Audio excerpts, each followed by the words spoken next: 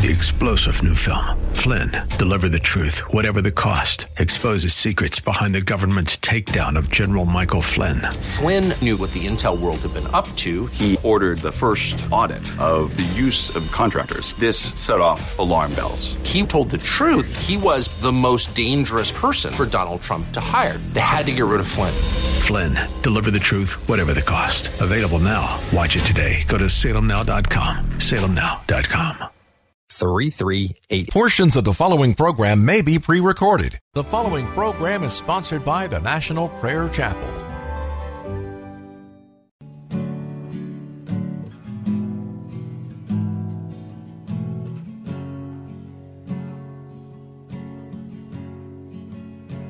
There is a judgment greater than anything you've ever known. It won't be long.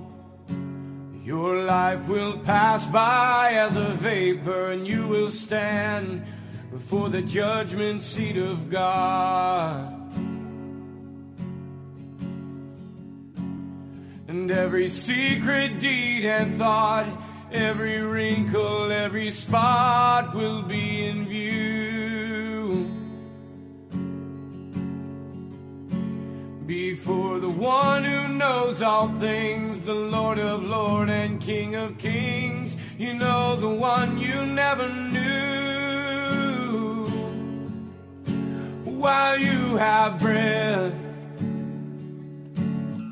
you have a choice to make in life. Turn away from your sin. Amen. And believe on the risen Christ. You can find peace in Him from the judgment that's to come.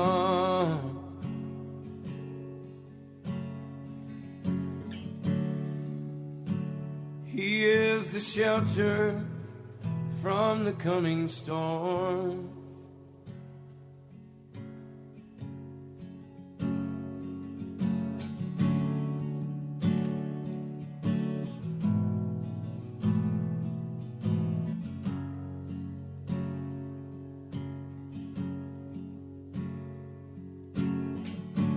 All creation shakes at the mention of His name. He has power over life and death. Every knee will bow and tongue confess. Heaven and earth will proclaim that Jesus Christ is Lord. To the glory of the Father, will you bow? Will you surrender to His majesty? He can save you from the might of all your sin. This is the fight in which He stands in perfect victory. While you have breath, you have a choice to make in life. Turn away from your sin and believe on the risen Christ. You can find peace in Him from the judgment that's to come.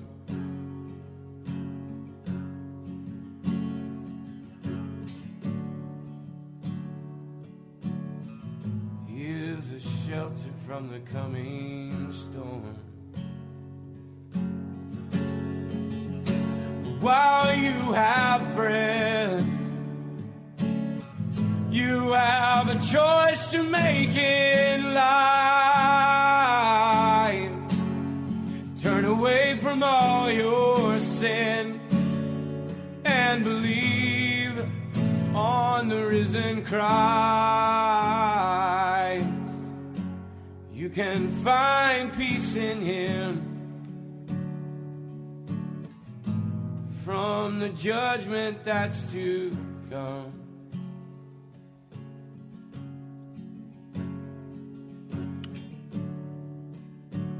He is a shelter from the coming storm.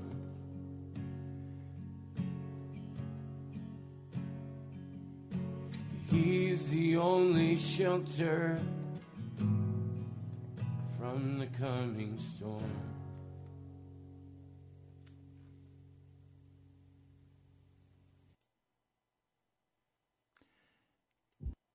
I was driving on Prince William County Parkway. I was late. I had a breakfast appointment at Panera's. I looked up in the rearview mirror, and there I saw a motorcycle policeman with his lights flashing. I pulled off, and he promptly wrote me a ticket and said, because you were going 12 miles over the speed limit, you're going to have to appear in court. Well, I was not a happy camper. I knew that going to court was going to take time and energy. Time and energy I didn't feel I had. I didn't have a choice. I was summoned to court. Had I not gone to court, they would have sent a bailiff after me, and they would have arrested me and taken me. It was just a speeding ticket. I sat in that courtroom that morning for several hours, waiting for my name to be called, and when it was finally called, the judge looked at me and said, "Sir, do you plead guilty or not guilty?" I said, "Sir, I am guilty as charged." He said, "I see from your record that it's clean. I don't want this to remain on your record, so I have an option for you. You can either pay the fine and have this inserted into your driving record, or you can go to driving school. It's online on computer." I said, "I'll take the driving school. Thank you very much." I went and paid the small court costs and left that courthouse. Now, what if you were charged with a capital crime, the penalty for which was death? And you said, "I don't think so. I don't believe that." Well, had I not believed the ticket I received, would that have meant I didn't receive the ticket? If I said, "I'm not going to court, this is just foolishness," would that have kept me out of trouble with Prince William County? No. You see, what I think does not establish reality. Reality is separate from what I think. So what if you say, "Pastor, I have not committed any capital crimes. I'm innocent. I'm free to live any way I choose." Does that mean you're free to live any way you choose? The Mennonite Church has just voted to approve pastors performing same-sex marriage. You could have knocked me over with a feather. Here's a conservative, wonderful church bowing the knee and saying it doesn't really matter. But you know what? The Mennonite Church doesn't get to make that decision. They can say whatever they want to say, but there is a God in heaven who will make the final call on guilty or not guilty. So today you can say, there's no judgment, and I don't like that opening song you're using, Pastor. And some people have said to me, Pastor, I don't like that song. Well, it's not a favorite of mine either, but it's reality. And so I'm using it as a theme song right now because we face the reality of judgment. And I entitled this broadcast today, Can You Be Saved from the Wrath of God? Now, you can think that there is no wrath of God against you. You can believe that with all of your heart, and you can go on shacking up with whomever you want to shack up with. You can go on drinking and drugging. You can go on stealing. You can go on doing whatever you want to do. But a day of judgment is coming, and you will appear before that judgment bar. If you choose not to appear, you will be forcibly brought before that judgment bar, and you will answer for your behavior, what you have done, what you have said, what you have thought. You will answer to Almighty God for who you are. This is not game time. This is reality time. So yes, when I was a little boy before the age of accountability, I was already telling lies. I was already stealing candy from my mama's dresser. I was already fighting with my brother, angrily shouting nasty words at him, kicking and punching. I was born a sinner. I quickly proved it. Now, no man or woman is going to be judged because of Adam's sin. I will be judged by my own behavior. I wish that adults in my life had been much clearer with me about my accountability before God. The preachers were entertaining, but frankly, they were kind of mealy-mouthed. I never had a preacher sit down with me and say, Raymond, you need to understand. You are accountable before God for the way you treat your brother. And what you say under your breath when your dad punishes you. You are responsible for yourself, Raymond, and the day will come when you will stand before the judge of all the earth. And you cannot be saved from God's wrath as you are now. There is going to have to be a significant and total change in your character. For you have a character that will take you straight to hell. I wish someone had said that to me as a child. Oh, they talked about you have an angel. Every little boy and every little girl has an angel.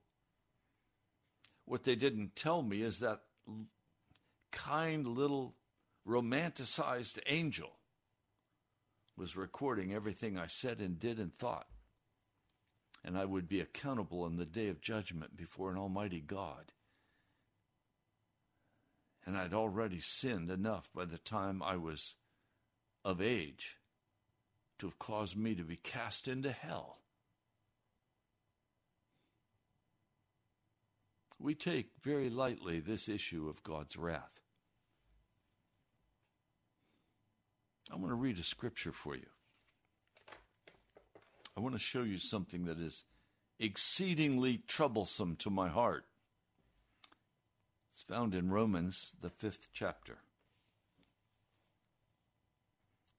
I'll begin reading with verse 6. For while we were still weak, that is, while we were still sinners, Christ in due time died in behalf of the ungodly. Ungodly simply means not like God. Full of wickedness, full of pride, arrogance, full of everything the devil could bring to me on the tree of the knowledge of good and evil. For hardly will anyone die in behalf of a righteous man. For in behalf of the good man, perhaps someone even dares to die. But God confirms in his own love for us, in that while we were still sinners, Christ died for us. By much more than having. Now let me read that carefully for you. I'm reading from the Lavender Bible. It's a literal translation. This is verse 9. By much more than, having now been made righteous by means of his blood, we shall be saved through him from the wrath of God. Well, if you look at the NIV, or you look at the King James translation of the Bible, it will say, we have been justified by means of his blood. That word has deceived so many of you because you believe that the word justified means a legal forgiveness, where God forgives you and your sin is not counted against you. And so you're good to go. And you believe that you will always continue to walk in sin, but he's justified you. He's passed a legal declaration that you are not guilty. Now, if I loan you $5,000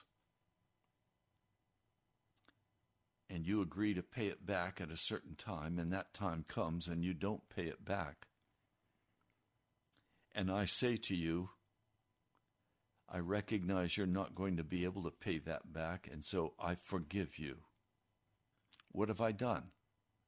I have legally released you from your not repaying the $5,000. I have changed my position. I had the position that I loaned you this money and I expect you to give it back to me. But if I forgive you, I have changed my expectation of you, and I now do not expect you to be able to pay it back, and so I set you free. But what have I done to you? Have I changed you? No, I've not changed you at all. I've changed myself. So let me ask, if you sin against Almighty God, and all of you have, as I have, and Jesus comes and sheds his blood, and he says, now, I forgive you. I justify you. What has happened? Has God changed his position toward me because of what Jesus did on Calvary's tree? Is that what's happened? And now I'm free to continue living the best way I can live as I decide, and I'm in charge of my life? No. Absolutely no.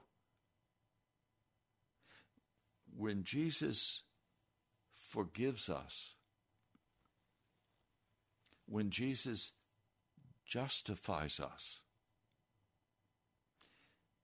he also makes us righteous in reality. There is a total change of character. There's a total change of the way I think and the way I live.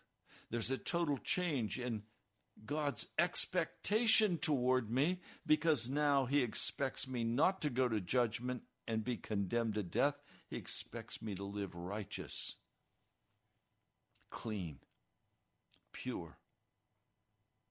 You see, the word in the Greek for forgive is aphame, meaning to lift up off of. So when Jesus forgives me for my debt, he lifts up off of me that obligation of the debt, but he also lifts up off of me the desire to cheat, the desire to lie, the desire to steal. He doesn't just make a legal judgment that changes his attitude. He changes me and makes me holy and righteous. So, let me read this for you again. God confirms his own love for us in that while we were still sinners, Christ died for us. By much more then, having now been made righteous by means of his blood, we shall be saved through him from the wrath of God. For if while being enemies, we were reconciled to God through the death of his Son, much more, having been reconciled, we will be saved by his life. And not only that, but we also, rejoicing in God through our Lord Jesus Christ, through whom we now have received the reconciliation. Well, let me ask again, what does the word reconciliation mean? I learned in my accounting class way back in high school that reconciliation means I balance the checkbook until what my checkbook says I have in the account, the bank also says I have in my account. And if there's a disagreement between my checkbook and the bank, I have to find out where the disagreement is. I have to know how much money I have in my checking account, or I'll overdraw the account. We received from God the gift of reconciliation. That is, being transformed into the likeness of Jesus. Now, I'm going somewhere with all of this. Stay with me. We're going to go into some deep water today. I have been talking with people, a number of people, who say to me, I'm a Christian. I believe in Jesus. But Pastor, I just can't stop sinning. I'm discouraged. I have failed in every attempt to live a righteous life. An innocent life. That's what righteous means. It means innocent. I've failed, Pastor, in every attempt I've made. I keep going back and doing the same thing over. I keep yelling at the kids. I keep arguing with my husband or my wife. I keep whatever. The glory of God is that, yes, his wrath is against you, and his wrath is coming upon you, unless you take his way of escape. And his way of escape is not to simply say, you're justified, I forgive you, now go and live your life. No. Jesus said to the woman caught in adultery, go and sin no more. He said to the man at the pool of Bethesda after he'd healed him, go and stop sinning or something worse may happen to you. Look, Jesus did not die for some sentimental reason. Some of you still do not believe. But whether you believe in Jesus or not will not matter on the day when the judgment is set. You will appear before the judgment bar of God. and you will be held accountable for your behavior, whether wicked or righteous. I can show you that many places in the Scriptures. Those who say to you that you are loved, you cannot lose your salvation, you are a part of the kingdom of God because you received Jesus Christ. You said, I'm a sinner, I repent, and now I can continue walking in my sin. People who say that are liars, and they will stand before the judgment bar of God. So my recommendation is search the Scriptures earnestly for yourself, look deeply into them, and for that reason we come to chapter 6 of the book of Romans. Now, I've talked about this many times, but there are several things I want you to see today. What then shall we say? Continue in sin so that the grace may become more and more? Certainly not. We who died to sin, how shall we live in it any longer? The assumption that Paul is making here is that a Christian does not continue to sin. If that is not your belief, you are in direct disagreement with Jesus, and you are in direct disagreement with the Apostle Paul. Not a safe place to be. But what you say, I can't do it. It's impossible for me. I've tried. I can't do it. I'm discouraged. I'm depressed. I'm down. Okay, stay with me. I want to show you something today that, if you grab a hold of, will change your life. Verse 3, or are you ignorant that as many as were baptized into Christ Jesus were baptized into his death? I don't believe this is talking about a water baptism. I believe this is talking about a Holy Spirit baptism, where you are brought into the death of Jesus. Really, we were buried together with him by the means of baptism into the death, that just as Christ was raised out from among dead men by the glory of the Father, we also may walk around in the newness of life. Oh, now we need to deal, don't we? There is a death. There is a crucifixion that you must face. You're not going to be able to stand before the judgment bar of God with some sentimental belief that you love Jesus and he loves you. It's not going to work. If Jesus has truly justified you, if he has forgiven your sins, if he has made you righteous, you're no longer walking in failure, in defeat, and in sin.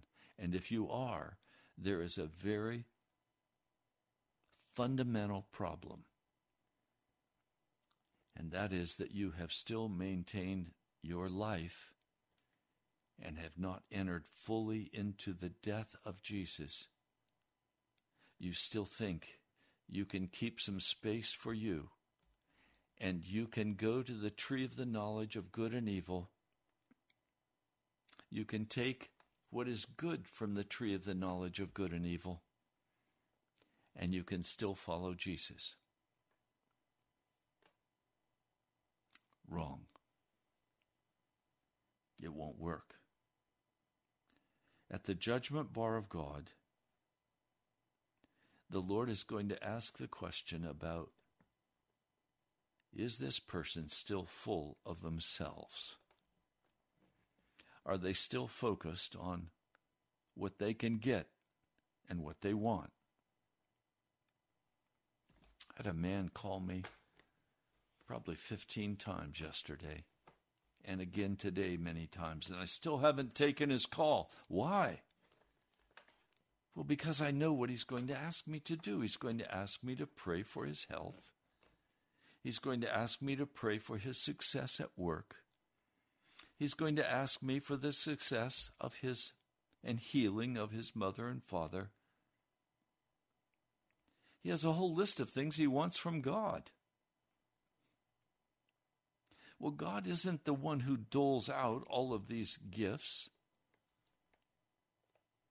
He first requires that we enter into a death where we forget about ourselves and our wants and our desires, and we begin to think instead about, what does Jesus want here? What does Jesus want me to do at work? What does Jesus want to do in my heart? And how can I serve him? Not, how can I make Jesus serve me? Jesus is not some Santa Claus in the sky. He's not there to pass out presents. That's not who Jesus is. He's the King of Kings and the Lord of Lords. I want to show you something. Verse 5.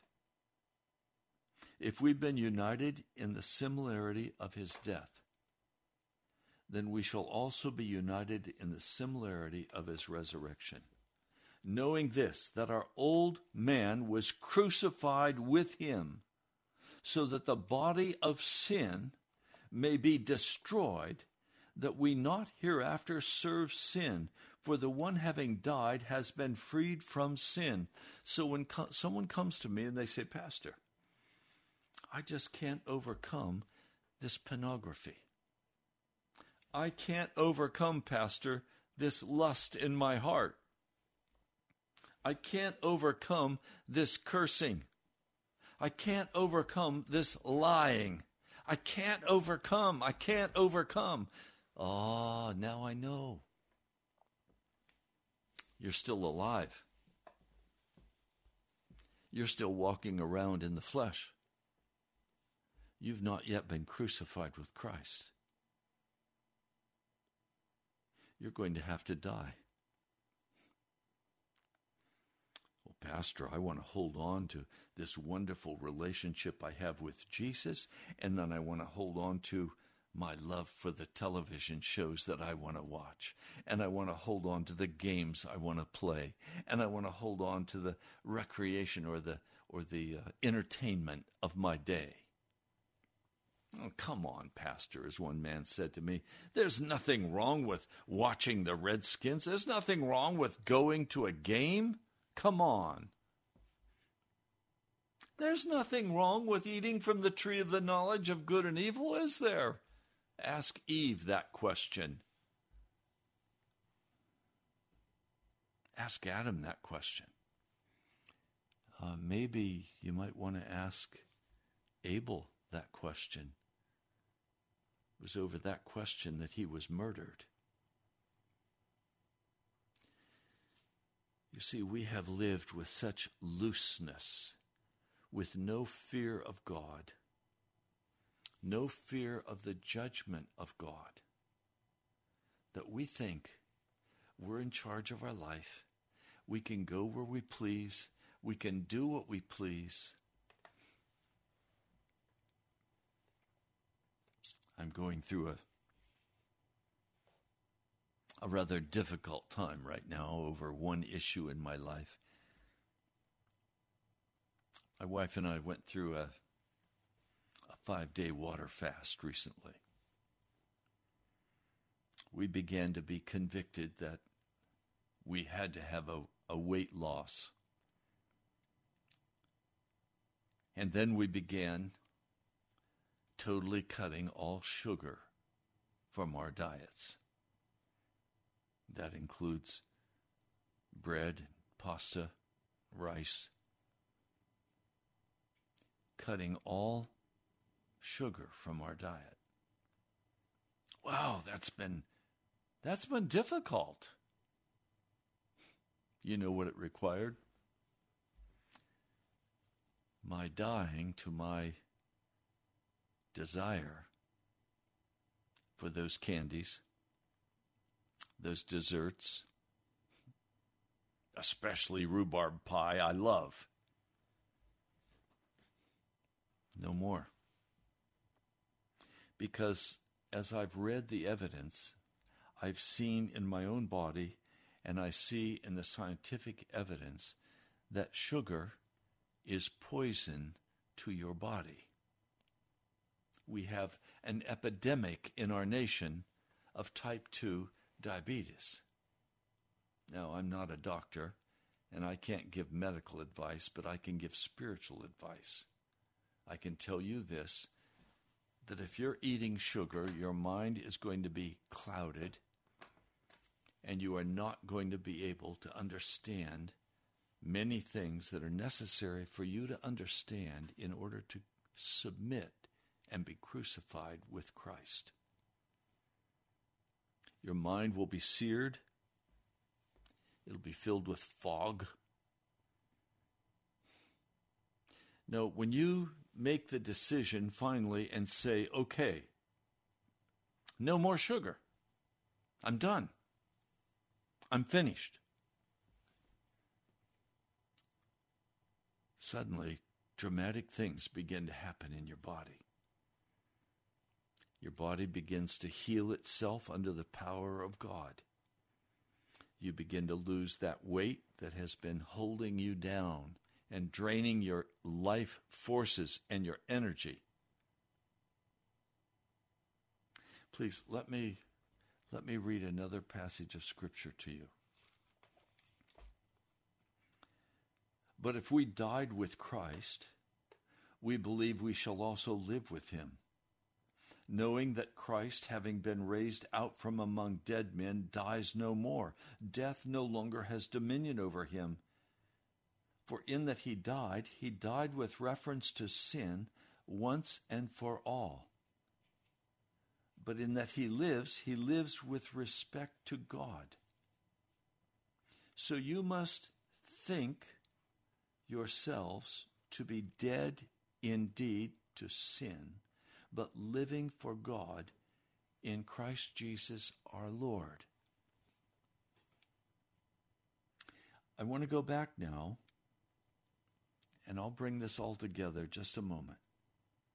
In verse 6, knowing this, that our old man was crucified with him, so that the body of sin might be destroyed, that we not hereafter serve sin. Now, let me be very clear with you.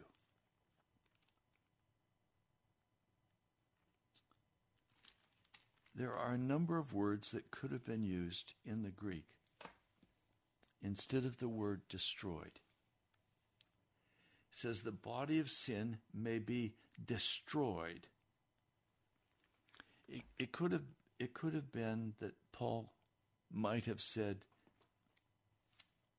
might be repressed, held down, controlled. That's not what Paul said. The word in the Greek here is literally destroyed. The old man is destroyed. How? By being crucified with Christ. Pastor, I just can't control my tongue. I'm always saying things I shouldn't be saying. Right. You need to die to that. You need to cry out to the Lord about that until the victory is won. Now, verse 11. So also you must think yourselves to be dead to sin. In other words, there's a new way of thinking that must begin to happen in your heart, so that you have been crucified with Christ, and you now say, I have the victory in Jesus Christ. I can now enter into his joy and his peace and his love. I have the victory. I'm no longer the same man. I'm a new man in Christ Jesus. I have the victory. And now, instead of thinking, oh, I'm struggling and I just can't gain the victory. No, you go to the cross. You are crucified with Christ. So many people want to stay kneeling at the cross, confessing their sin, and then going back and living their wicked life. That's not what we're called to do. There is a crucifixion, and then we go through the cross, and there is a resurrection. And in the resurrection, we think differently. We now say, I have the victory. Now we can rejoice and we can shout and we can praise God with full-throated roars. We can say, Jesus, I love you. I have the victory in your mighty name. See, many times with Christian groups, I've called them to pray. And I found they couldn't really pray. Why? Because they didn't have the victory. Why? Because they had not yet been fully crucified with Christ Jesus. And this is a crucifixion that Jesus himself must do. We'll deal with that tomorrow out of the book of Colossians and Galatians.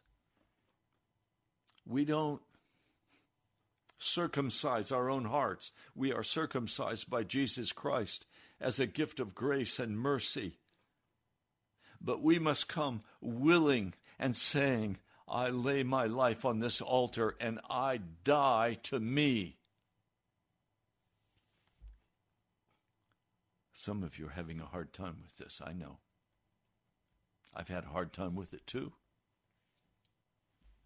To finally say, I don't get my way anymore. I'm not in charge of my life anymore. Some of you are saying, when the going gets tough, the tough get going. Or some of you are saying, if it's going to be, it's up to me. Or you're saying, God helps those who help themselves. All of those are foolish flesh statements that are utterly false to the Christian walk.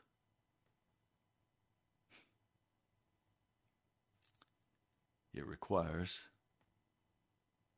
that you die. It requires that you begin to think about yourself as being dead to all sin. That's why I say to you, I am not walking in any known sin. Sin, for me to be sin, must be voluntary. Sin, by definition, is lawlessness. It is choosing for myself what I want to be and what I want to do. And it is not a dependence on the mighty name of Jesus Christ. It is a dependence upon myself.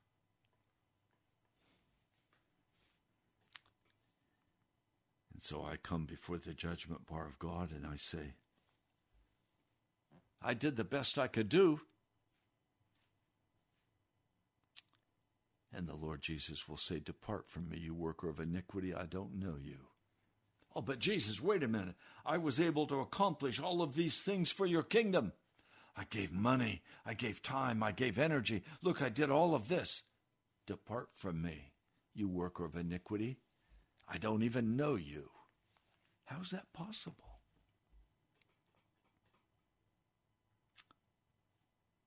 See, a lot of you have a lot of religion. But you still have a snake spirit. You'll still strike out. You'll still accuse. You'll still judge. You'll still gossip. You'll still say, I can't trust God. Not really. I have to do it.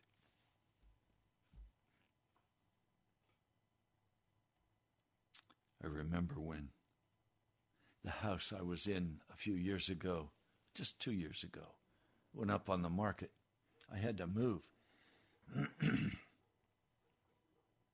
I prayed, and then I thought, you know what, I have to move. I confess this. So I started looking for a house. I couldn't find one.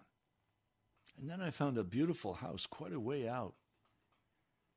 It would have been an ideal house for me. It was It was stunningly beautiful. It was in my price range. I could do it. I prayed about it, and the Lord said no. I said, no. Lord, I'd love that house. No. No.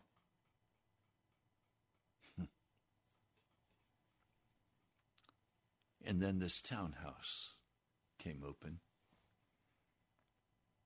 He said, apply.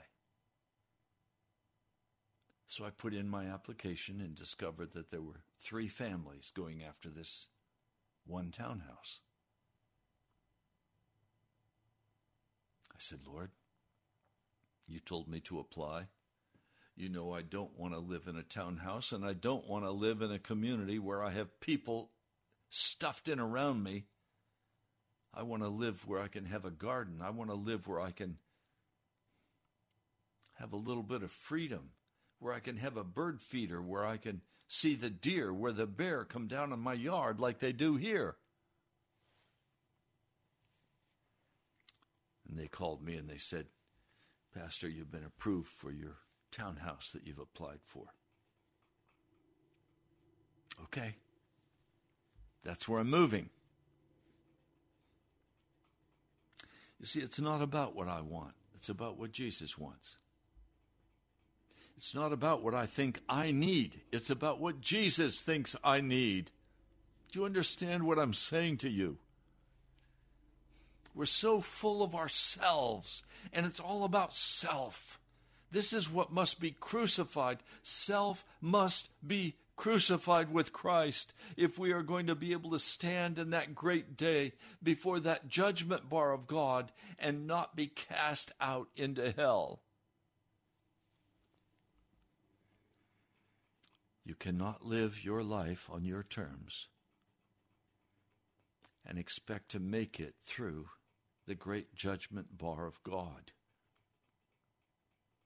Some of you think you can live on your terms and do what you want, and everything is going to be fine. No, it will not be fine.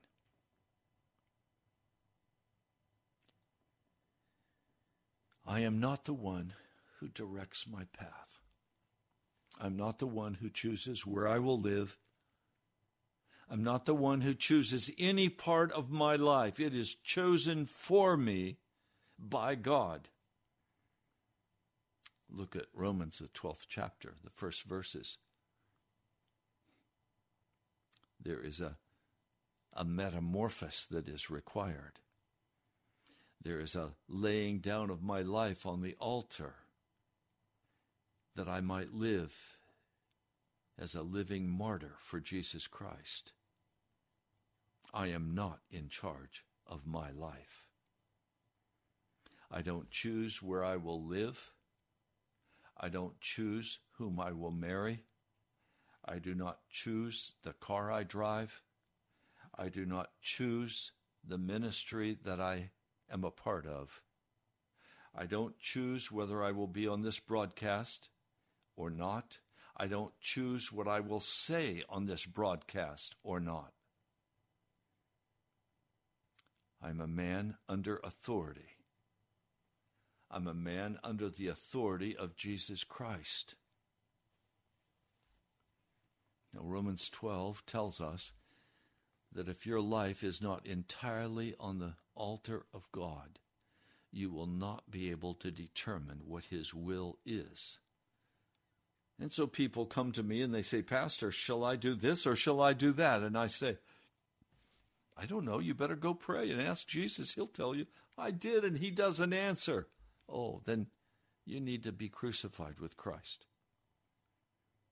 You need to die to you. You need to be separated from your pride and your ego. You need to be separated from what you desire and say, Jesus, what do you want with me? I'm terrified for people who wake up every day and go about their life as though they're in charge of themselves, making their own choices, making their own decisions, never hearing from God, because you're on the way to the judgment bar of God and you don't have much time. We are right now hearing the galloping horses of the apocalypse. Yesterday's broadcast, if you haven't listened to it, please listen to it. The black horse. We are coming to the very end of this age of grace upon the earth, and we are entering into an age of judgment. And whether you believe me or not, you are going to go to judgment, and you will be held accountable for your sin. And if you have not been crucified with Christ, you will be cast into the fire of hell, and you will be destroyed with much, much suffering. You don't get to decide if the judgment bar is real or not. You don't get to decide if hell is real or not.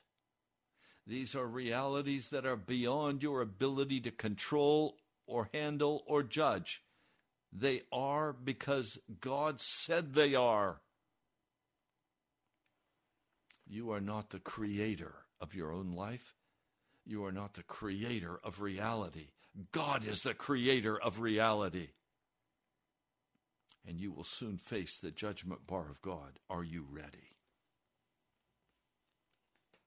Are you ready?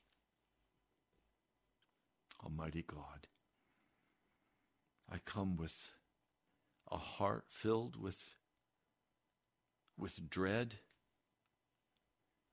in the presence of your righteousness.